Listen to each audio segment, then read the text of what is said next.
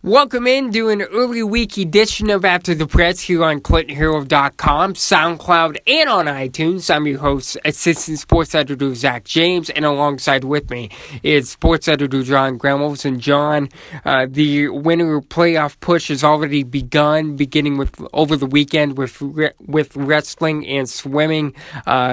Beginning their postseason pushes, and Illinois girls basketball kicked off their playoff push on Monday with regional games.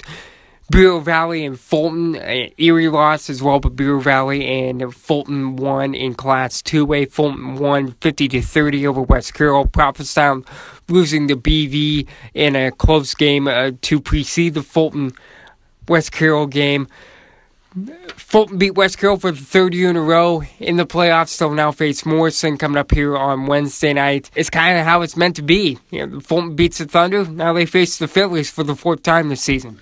Yeah, that's an interesting one, too, because Fulton won at the Workins Classic against Morrison, but Morrison won both conference matchups. So, obviously the Phillies have to be favored in that one.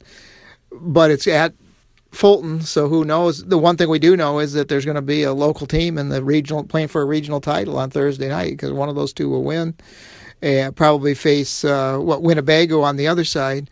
Bureau Valley advanced tonight with beating a Prophetstown team that beat them earlier this year when Courtney Pearson had a huge night, 30-plus points the first time they played.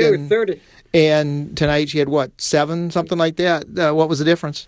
Boxing one. That's as simple as it goes. Bureau Valley kind of went into a boxing one a little bit into the first quarter, and like most high school basketball teams, they don't know how to play with a boxing one because it's such a complex defense to kind of break down, and Pearson just didn't know how to go against it. She tried to make some moves and tried to get open, but it's hard to get open on a boxing one.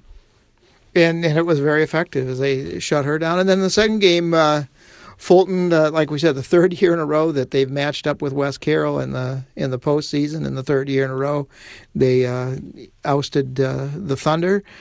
Faith Kennedy came on strong tonight. She was huge. She didn't make many of her first half shots. She was one of her first 9, one of her first 10, but she made her first 3 with 4:20 left to go in the third quarter, and then made 5 threes en route to a 23-point game. Jordan Price also had 17 points. As Kennedy goes, the Steamers go, I believe. Yeah, I think so too, because with her outside shooting, then that just opens up some chances inside. It gives Jordan a little chance to slash to the basket. It just makes them a better team. So, if she's on, that'll make things a little tougher for Morrison. And that's how Fulton beat Morrison in the Workins with their big three-pointers at the Erie Holiday Tournament. On the boys' side, the boys haven't really started their postseason playoff pushes yet on either side of the water, but the River Kings have a big postseason factor going into Tuesday's game against Davenport North. And one of the big games that isn't in our coverage area, but fans should follow with a close ear, is Iowa City West against Linn-Mar of Marion. That's going to be a huge game in terms of where Clinton is seated, with the seating being coming up on Wednesday. Yeah, with the seeding meeting this year where they're doing it different, where the coaches are getting together and discussing seeds. There are 6 teams in Clinton Sub-State. They're Iowa City West, the 14-1 top-notch team in the state. Pretty much the little doubt they'll get the top seed. Muscatine probably at 11-5 will get the second seed. But then you've got Clinton at 7-10, PV at 7-10, and Linn-Mar at 7-9, all battling for that third spot in a home game. I guess both 3rd and 4 would get a first-round home game, and it would look pretty good for Clinton to get a home game just because they have swept the season series against Pleasant Valley.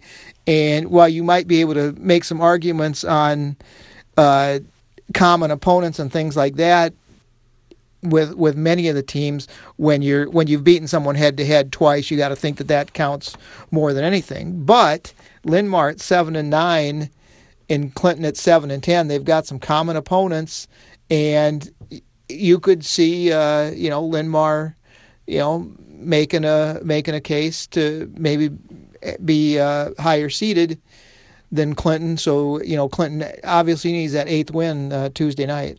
And the one thing, Linn-Mar, Linn-Mar and Clinton have had 4 common opponents. Both teams have lost to Dubuque Senior. Both teams have lost to Dubuque Hempstead. Both teams lost to Cedar Rapids Jefferson. But Linn-Mar beat Bettendorf early in the season. Clinton played a real close game against Bettendorf, but Bettendorf pulled that one out. And a game the River Kings should have won. But you don't know how that'll look if it comes down to common opponents. And, obviously you expect Iowa City West to beat Linn-Mar, and so then they would be 7-10. Clinton is 7-10 going into this game. So obviously this game against North, really important for them. It's a quasi-playoff game for the River Kings in essence. Let's move forward now. I do want to talk about the Super Bowl for a minute or two. I know it happened on Sunday night, but what a tremendous game between the New England Patriots and the Atlanta Falcons.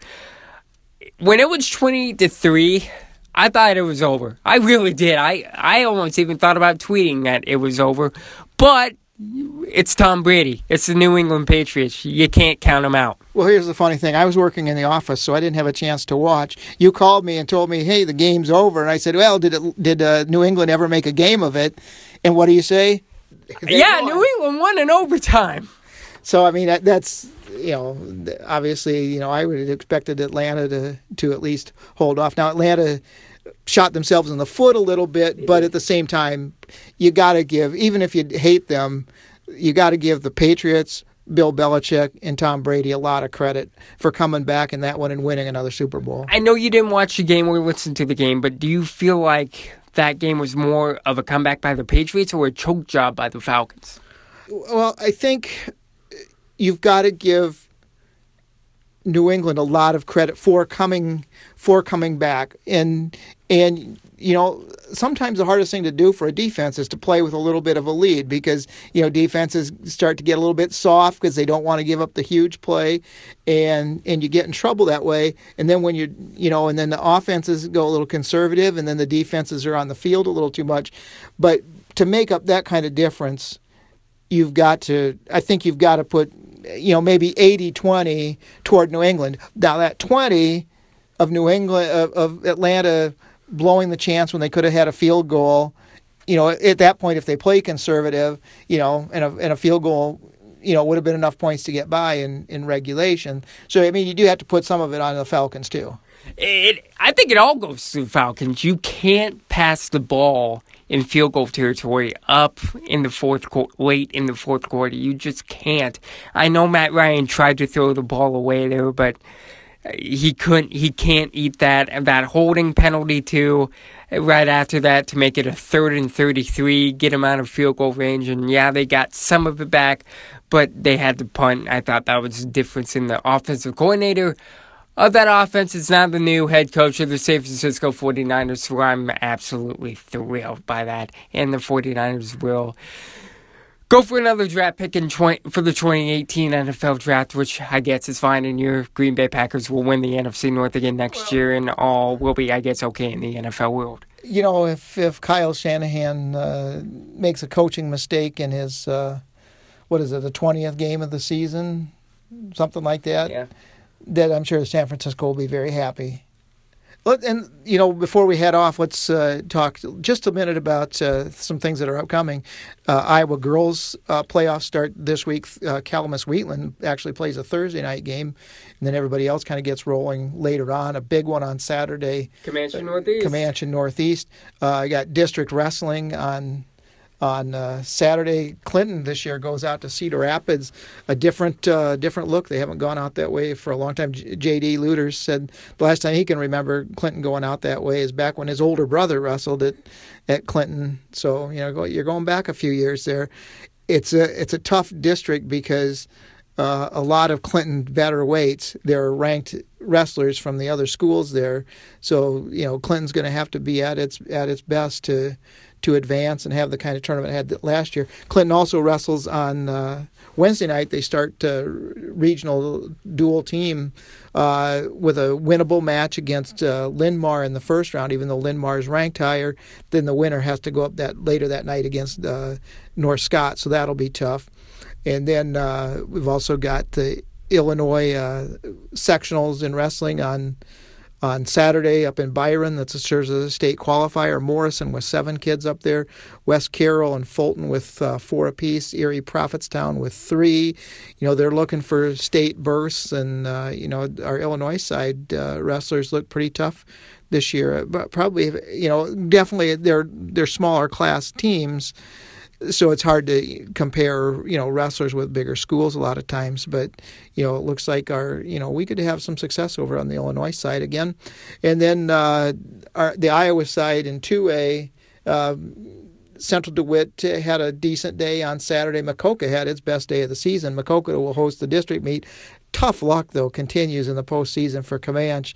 Baylor Krieger, my goodness. Nate Tomes, the only Comanche wrestler to move on, and he's been snake bitten in the postseason, so this is his last chance to get to state. So we'll hope he makes it. But Baylor Krieger, their top wrestler during the season, has his appendix taken out on Friday night, the day before the tournament, so he's lost for the postseason, and he was ranked 5th in the state, so his chances of doing some damage were pretty good. So just some tough luck there. But it should be an interesting week with tournament action really heating up, is kind of what we said at the start of the show. And make sure to follow along on our Twitter page at @CHero_Sports to follow all the action coming up this week and this weekend as well. For sports editor John Gramo, this is assistant sports editor Zach James. Thanks for listening, and we'll talk to you later in the week.